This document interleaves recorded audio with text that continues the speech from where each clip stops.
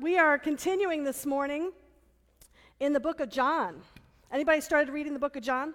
Anybody kind of reading it through? It's kind of a fun idea as we talk through it to just read it quickly through, like you'd sit down and read a novel, and then we're going to go through it slowly, but just to kind of get yourself familiar with it. When I started planning for this message and for these sets of messages, I started reading in John 1 at the beginning, and I hadn't read it in a little bit. Sometimes you don't read certain parts of the Bible as frequently. I hadn't read it for a little bit, and I started reading it, the beginning of it, the first words, and it almost brought tears to my eyes because it's such a powerful start to this book. It might be the most powerful set of writing ever written. It is so beautiful and so powerful. It has simplicity and it has complexity. It has humanity, it has divinity. It goes back to the beginning of time and yet speaks to us right here, right now, today. And so I'm excited for us to just start with this first chapter. It's my favorite one. And it has 3 sections that we'll talk about today. From verses 1 to 18 is what they call the prologue. It's really the introduction to the whole book. And we're going to spend a lot of time here this morning on the prologue because it is the basis for the rest of the book. You've got to know this prologue, and this is what he's getting at for the whole rest of the book, is what he says in this prologue, what it's about, the context that it's in. And then after that, from verses 19 to 34, there's some words about John the Baptist, and then finally it ends with the calling of the disciples, which we just had Susan talking about with the kids. So we're going to spend most of the time this morning in the prologue. In fact, if there was only one scrap of the Bible left, and it's all we could have, I would hope it would be this prologue. Because in this prologue you have creation, and you have the gospel, and you have salvation, and you have light, and you have life. All of this in these first 18 verses. So I'm going to just read this with you today. Now, if you don't have it, I encourage you actually to pull out your phone, or there's some sheets on that back table with the whole thing printed out, the John 1. I'm going to have those every single week for you. I know you all have it on your phone, but sometimes it's nice to have it on a piece of paper, so feel free to get up right now and get one if you want, and get one of those sheets, but it's nice to have it. You might even want to take notes on it. I'm going to give you a second to go ahead and get that, because I feel like when we are reading the Word of God, for me, I'm visual, I like to see it. Helps me to see it. And so I'll have it up on the screen too, but then we'll be going on and talking other things you might like to refer back to it. So I'll just give you guys a minute to collect your sheets, and then we're going to read this. It's a little bit of a long passage, but it's so good. I want you to just hear it. Let it speak to your heart as I begin to read John 1, starting in verse 1. In the beginning was the Word, and the Word was with God, and the Word was God. He was with God in the beginning. Through him all things were made. Without him nothing was made that has been made. In him was life, and that life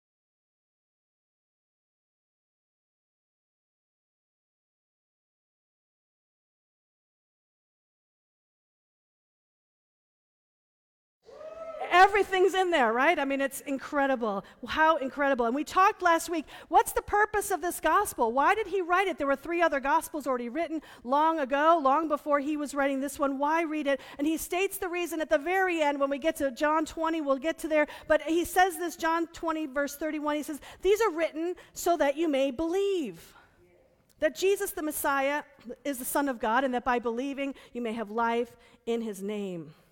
And so John, as he starts out this thing, he does not beat around the bush. He does not pretend. He's speaking to the current generation, which, by the way, when John was writing, none of them probably had been alive when Jesus was alive by the time he's writing this. Many or few of them were still alive from Jesus' time. So these are people who lived after Christ. He's speaking to that generation and to generations beyond, and they needed to hear it then, and so do we need to hear it now, that Jesus is God.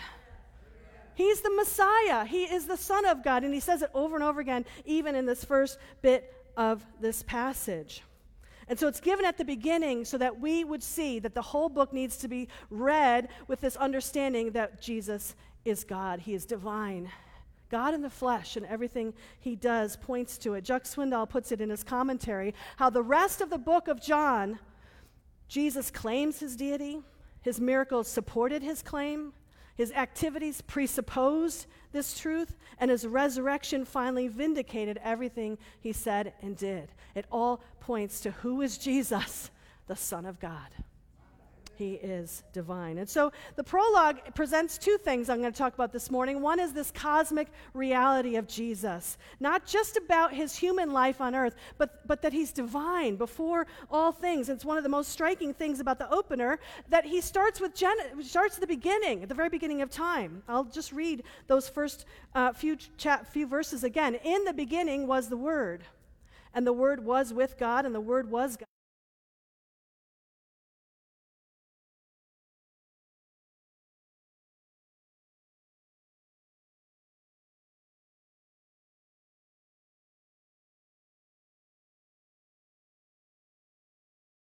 How different John's book is going to be than the other Gospels, because Matthew traced Christ's genealogy back to Abraham. So that was pretty good, right? If you go to the beginning of Matthew, you get the whole genealogy about how Jesus, goes all the way back to Abraham. If you go into Luke, Luke traces him all the way back to Adam. So that's pretty good, the first person. And John says, no, we haven't gone back far enough. I've got a perspective here. We're going back to the beginning of time, because this man is not just a man who lived on 30 years on the earth, but he is divine. He's eternal. He's before all things and will be after all things. That's who Jesus is. And so he starts this thing with in the beginning. Where have you heard it at the beginning before? Where do you hear that? If you know your Bible a little bit, you know that that's the very beginning of the whole book. The Bible, in Genesis, it says in the beginning. It starts like that. And let me just read to you the first couple of verses of Genesis, back at the beginning of the Bible. It says, in the beginning, God created the heaven.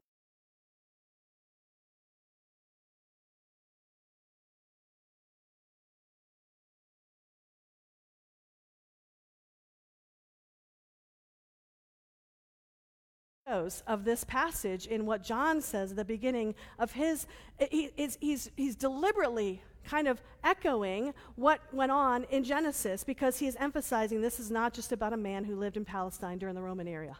We're talking about someone who is eternal, someone who's before all things. We're reaching back to early things beyond what any of us could ever understand or imagine. And so I'm going to give you this little chart which compares Genesis 1 and John 1, and I just think this is so fascinating. I got kind of excited. I kind of geek out once in a while on Bible stuff, so I'm going to warn you, since we're going through John, I'm going to at times give you some of this that's just kind of so fascinating, what the Bible, how complex and interesting it is. And so here's a little chart comparing Genesis 1 and John 1. And so the very beginning of it, they both, of course, start in the beginning. Same exact 3 words. John's not just starting at the beginning of Jesus' life on earth. He says, no, we're going back all the way to the beginning, because he starts all the way beginning. This is his broad theological perspective that John is bringing us. And then it says, in the beginning, God, in Genesis. In the beginning, God. I have a brother-in-law who came to faith later in life, in his adult years, and he said it was those 4 words that actually caused him to come to faith. Because, or at least were a big part of him coming to faith, because he said, God has been and always was, and so how could anything exist if it weren't true? And so somehow this in the beginning God, just for him, set the whole tone for his life, that if God's there, then everything else follows from that. So in the beginning God. Now, John kind of takes it a step further, because what does John say in his first couple verses? He says, in the beginning was the Word, and the Word was with God, and the Word was God. He was with God in the beginning. In the beginning, God. And so he's taking our understanding of God, and he's now broadening us a little bit. He's giving us actually a little bit of the Trinity, not all three members of the Trinity. But before the doctrine of the Trinity was even fully understood, he's saying, no, it's God, but there's the Word, and there's the Father. And there's two. They're two in one here. He's bringing us both of them. So he's just expanding our understanding of who God is. And it's all God. It's all God. And then we go on. In the beginning, in Genesis, God created the heavens and the earth. And in John, verse 3 here, it says, through him all things were made. Without him nothing was made that has been made. And so John is establishing that we all know about a creator. And this creator is this Word, who he'll later identify as Jesus. So again, he's the creator. Then we go into verse 3 of Genesis. And God said, and we know what happens after that, right? God speaks the light and the darkness and the earth and the sea and all these things. He speaks these things. He speaks. And John, in a little bit of a play on words here, says in the beginning was the Word. He uses this word, which I think is kind of interesting, that he's playing a little bit on the meaning of this word, and it was by the word of God's mouth that the earth came into being. And who was this Word? He later identifies him, of course, as Jesus. In verse 14, it says, the Word became flesh and made his dwelling among us. So it's just sort of fascinating, brilliant writing, kind of mirroring the Genesis passage, but even going a step further. And then finally in verse 3 of Genesis 1, it says, and God said, let there be light, and there was light. And what does it say in the beginning of John? In verse 4, it says, in him was life, and that life was the light of all mankind. The light shines in the darkness, and the darkness has not overcome it. And so John is skillfully, again, hearkening back to the Genesis narrative, and he's saying, yes, God created physical light in the world. And the world was formless and void and dark, and God brought light. There's an echo, a foreshadowing of how he's bringing a different kind of light here. And he goes on in verse 9, the true light that gives light to everyone was coming into the world. And so John is making it clear that, yes, God created physical light, and so now we're living in a world with light in it, but there's still spiritual darkness. Is that not true? We still live in spiritual darkness. We need the light. And so he says, now the true light that's going to give light, not just on the outside. We all have light on the outside every day when the sun comes up. But he's going to start to bring a light on the inside.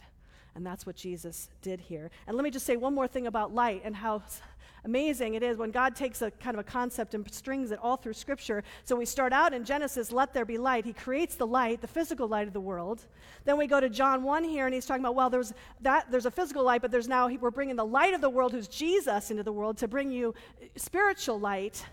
And then if you go all the way to the end of the Bible at Revelation, which also was written by John, by the way, it says this. I don't think I have it on the screen, but it says in Revelation 22:5, there will be no more night. They will not need the light of a lamp or the light of the sun, for the Lord God will be their light. And so God is making it clear to us, John is making it clear to us that there is one source of light. And that source of light is Jesus. So all of that is to say that John is grounded. He's grounding this whole talk about Jesus and who he is, that he is divine, that he's the Son of God, he's the creator of all things. He's grounding it all the way back to Genesis. I thought that was cool. I don't know. But I love how John is grounding what he's saying in eternity. We're not just about a man's life on earth for a few short decades. Now, what I want to talk about a little bit more is this idea of the Word, because this is a big part of this opening sequence in John. He talks about the Word. And it's a play on words that John is using here, but I always kind of got a little frustrated with it. I would always be like, why did he have to say it that way? The Word was with God, and the Word was God, and why couldn't he, it's kind of confusing to us, especially in our English language, I think. I was like, what is he talking about? Why didn't he just make it a little more plain? And I think what that means is we don't have the Jewish and the Greek context that people would have had in the times of John. And the first thing I want to show you here is that in the Old Testament, this word is used a lot by God, and it almost has a personal element to it, as if it was a person. Let me read to you a couple of these verses. Isaiah 55:11, and many of you probably know this verse. My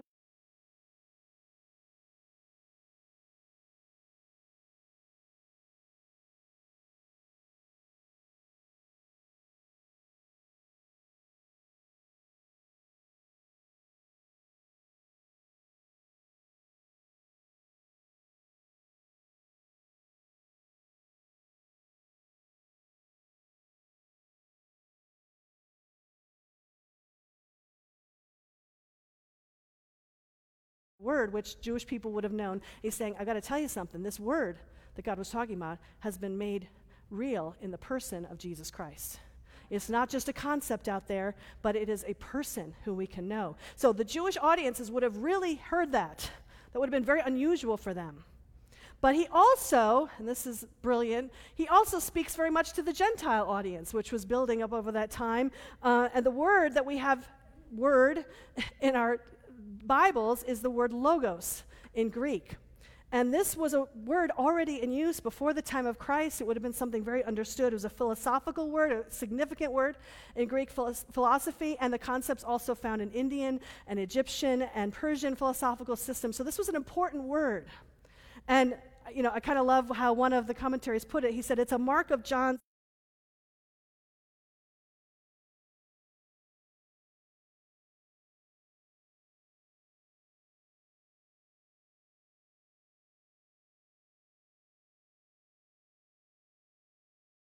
your mind, because I'm going to tell you what this word means in the Greek, what it would have meant to a Greek person in those days. The concept of logos, or the word, according to Greek philosophy, the first mention we have of it is in 6th century BC, so this is 6 centuries before the time of Christ. This philosopher, Heraclitus, said this about the word, and just listen to how he describes what the logos is. The logos is the single, cosmic, rational, unified, ordering principle which operates the whole universe. All laws of physics, mathematics, reason, and morality can be traced to this ordering principle, the Word.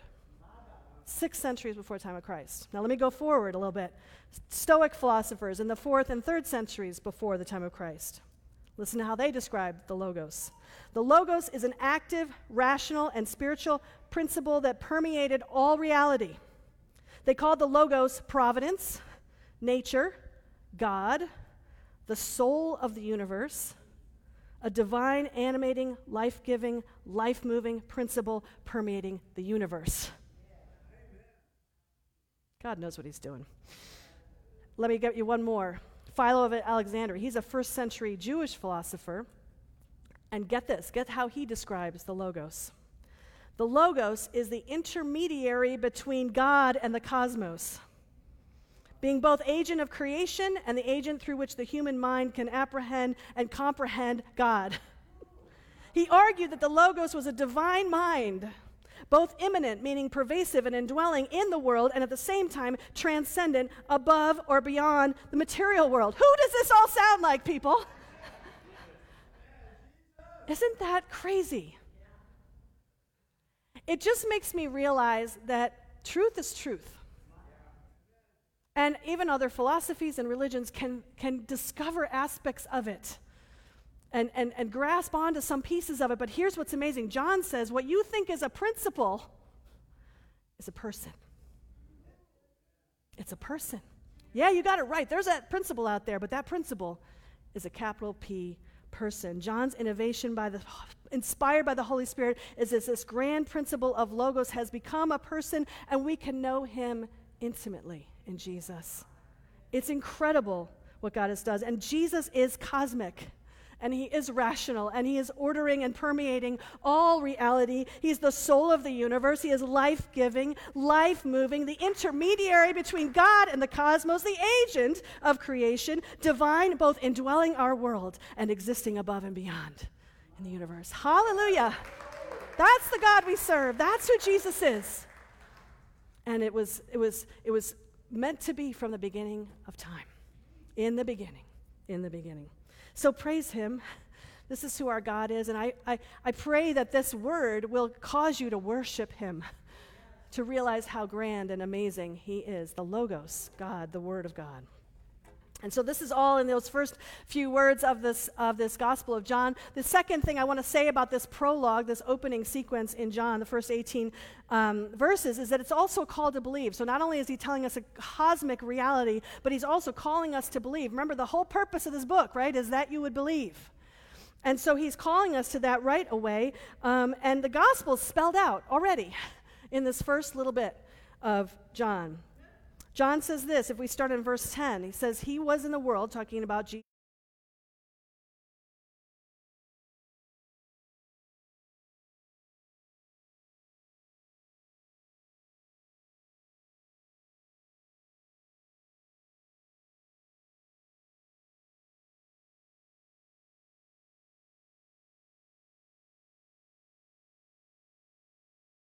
As we get a few chapters forward in John 3, John talks a lot about being born again, but he kind of introduces that concept here, that we have a very simple choice before us.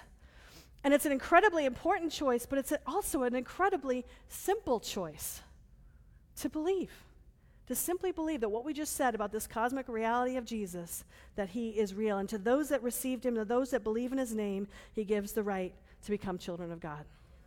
I don't know how many of you were able to come to be at our baptism service last week at the Matrino's house. It was beautiful. We were all assembled around the pool and watched 6 people get baptized.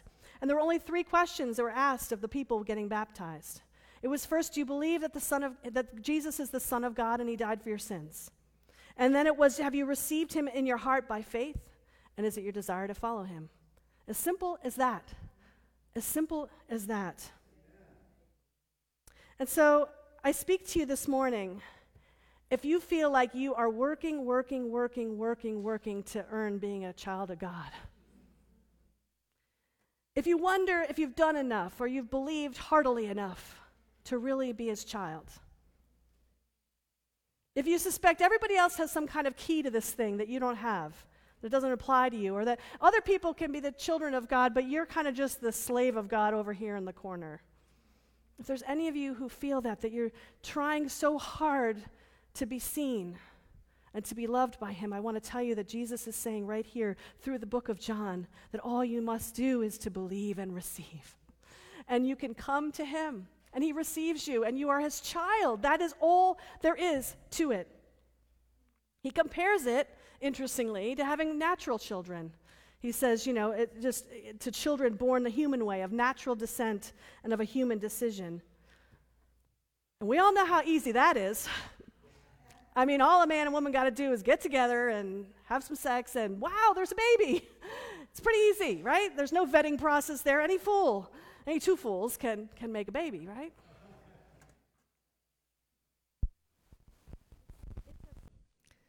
That every one of us can come to Jesus and receive him. That we only need to believe, that we don't have to prove ourselves to him. We don't need to work harder and harder and be better and better. I mean, what we even heard from Beth today, from the Hoving home, these girls come in and they've probably would tell you they've done everything wrong, everything you're not supposed to do. And some of us are here today, you're like, you don't know how many things I've done wrong. And yet God says, I'm not looking at that right now. I'm looking at you, and you're my child. I created you to be in relationship with me. Come and let me be your father. Come to me with all of your mess, with all of your mess ups, and I will begin to make you the person I created you to be. I'll begin to work in your life, and you're a child of God.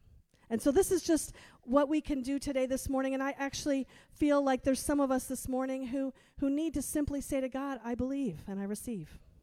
That maybe you've always kind of held back from saying that to him, but he wants you to know that he's inviting you, and there's nothing standing in the way except our own maybe pride and our own hesitation. And so we confess, I believe and I receive. This is the grace of God, grace upon grace, as John calls it in this opening sequence. Now, I want to talk to you just for a couple minutes about John the Baptist and the calling of the disciples, which is at the tail end of this chapter. John the Baptist, of course, we know was called, he's a cousin of Jesus's. He's the son of Elizabeth. Elizabeth and Mary were pregnant around the same time with their 2 babies. And as he grew up into be a man, he went out into the wilderness, and he began preaching repentance, and he began baptizing people, created a big crowd. It says in Matthew that he wore clothes made of camel's hair and a leather belt, and he ate locusts and wild honey. Okay, so real interesting guy, and he's out there preaching, and people are coming to him in droves. They sense this need for repentance, and so they're coming to him in droves. He's baptizing them, and he's got a huge following.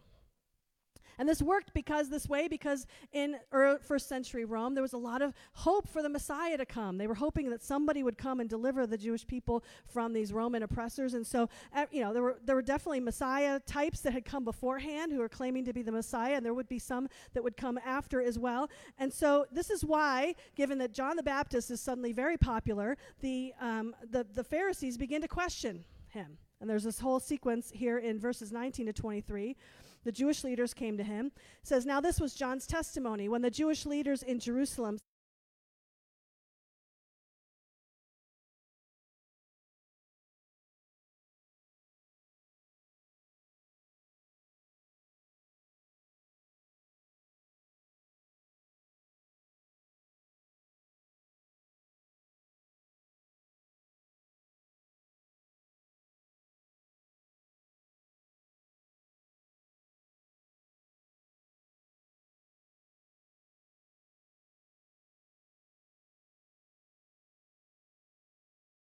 And he did it.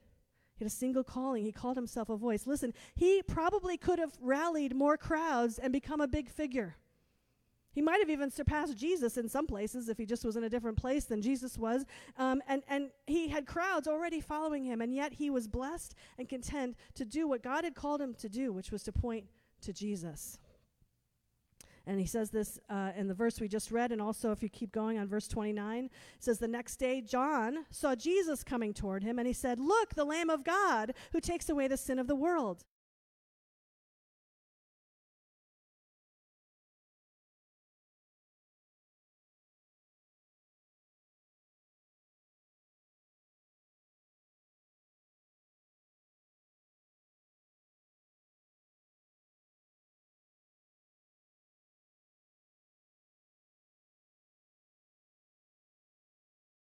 To reveal Jesus. And then John gave this testimony, "I saw the Spirit come down from heaven as a dove and remain on him. And I might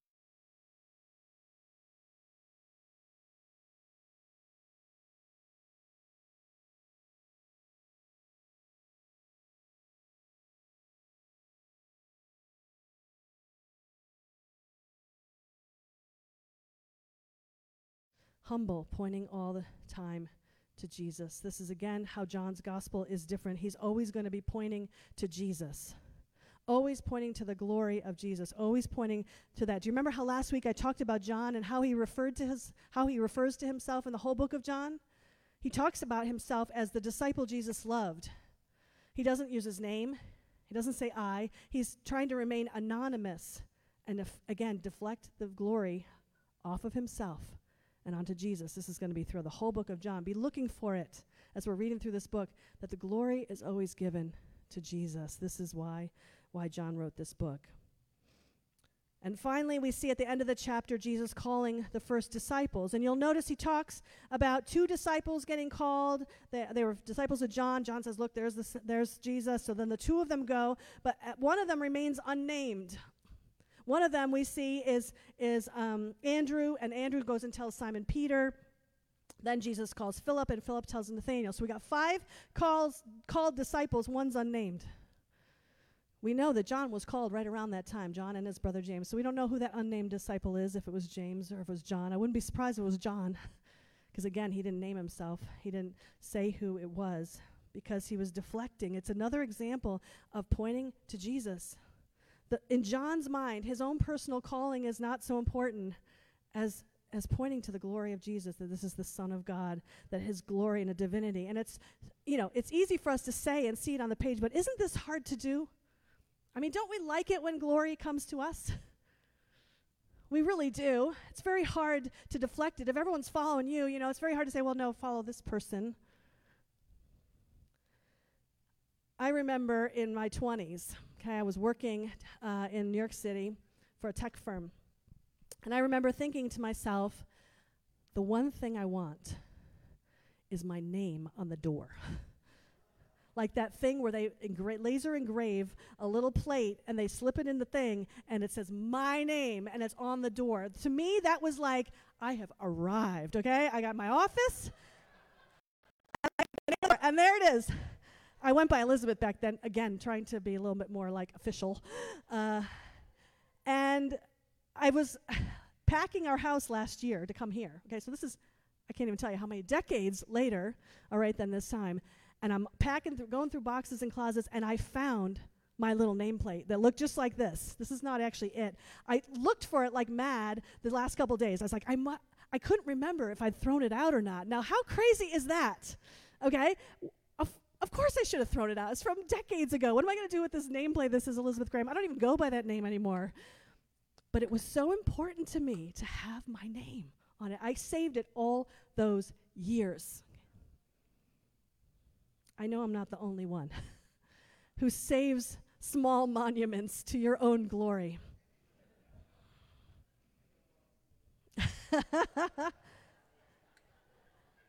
John the Baptist could have had glory, but he pointed to Jesus. John, the writer of John, could have had glory, but he pointed to Jesus. You and I may have opportunities for glory. May we point to Jesus. May we put him first. I want to invite the worship team to come up as we remember why this book was written, that we might believe and have life.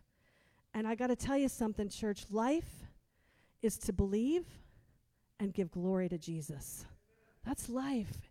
It releases us of all that pride. It releases us of all that striving, of all that me centeredness. That's life. To believe and receive and give glory to him. And so I really believe this morning, first of all, that some of us are called to faith, to truly giving our heart to him, to saying, I believe and I receive. It's been kind of a thing in the back of my mind that I haven't done, but I want to say that this morning to Jesus. I believe and I receive you. But I hope also to call every one of us here to a moment of worship. We worshiped a little bit at the beginning. We're going to worship here a little bit at the end. Because I want us to reflect on who Jesus is, that he was before all things, that he'll be after all things. He created all things. I want to read to you again those first 4 verses of John 1. In the beginning was the Word, and the Word was with God, and the Word was God. He was with God in the beginning. Through him all things were made. Without him nothing was made that has been made.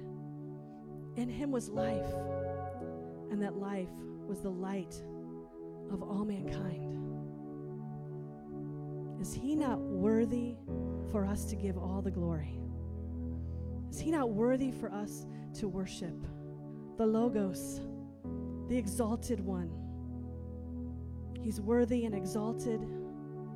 He is glorious and master over all angels and men. He is the ladder between heaven and earth, the cosmic divine mind ordering all things.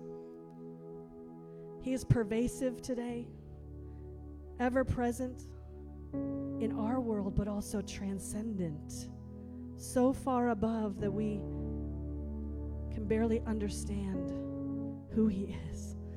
That if we were to just behold the tiniest fingernail of his glory, we'd just fall to our faces. He's God's chosen one, ruler of all, seated at the right hand of God the Father.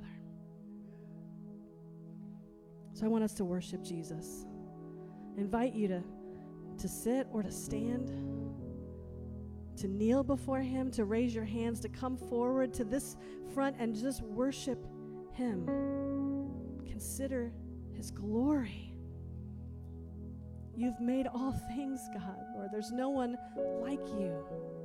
You are majestic and seated in the highest places, and every creature in heaven and on earth is going to bow the knee before you and give you glory.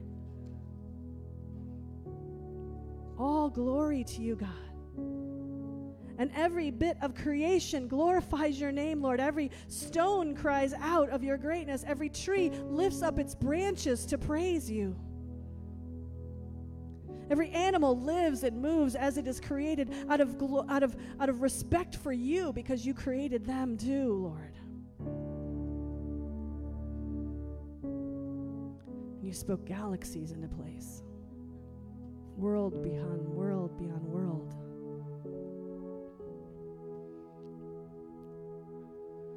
You put every star into its place. And so let's worship him this morning. Praise you, Lord. We lift up your name. Let your hearts be lifted up. Oh God, you are worthy. There's no one like you, God. The stars exalt you. The creation sings your praises. So let us do the same, God. Praise you, Lord.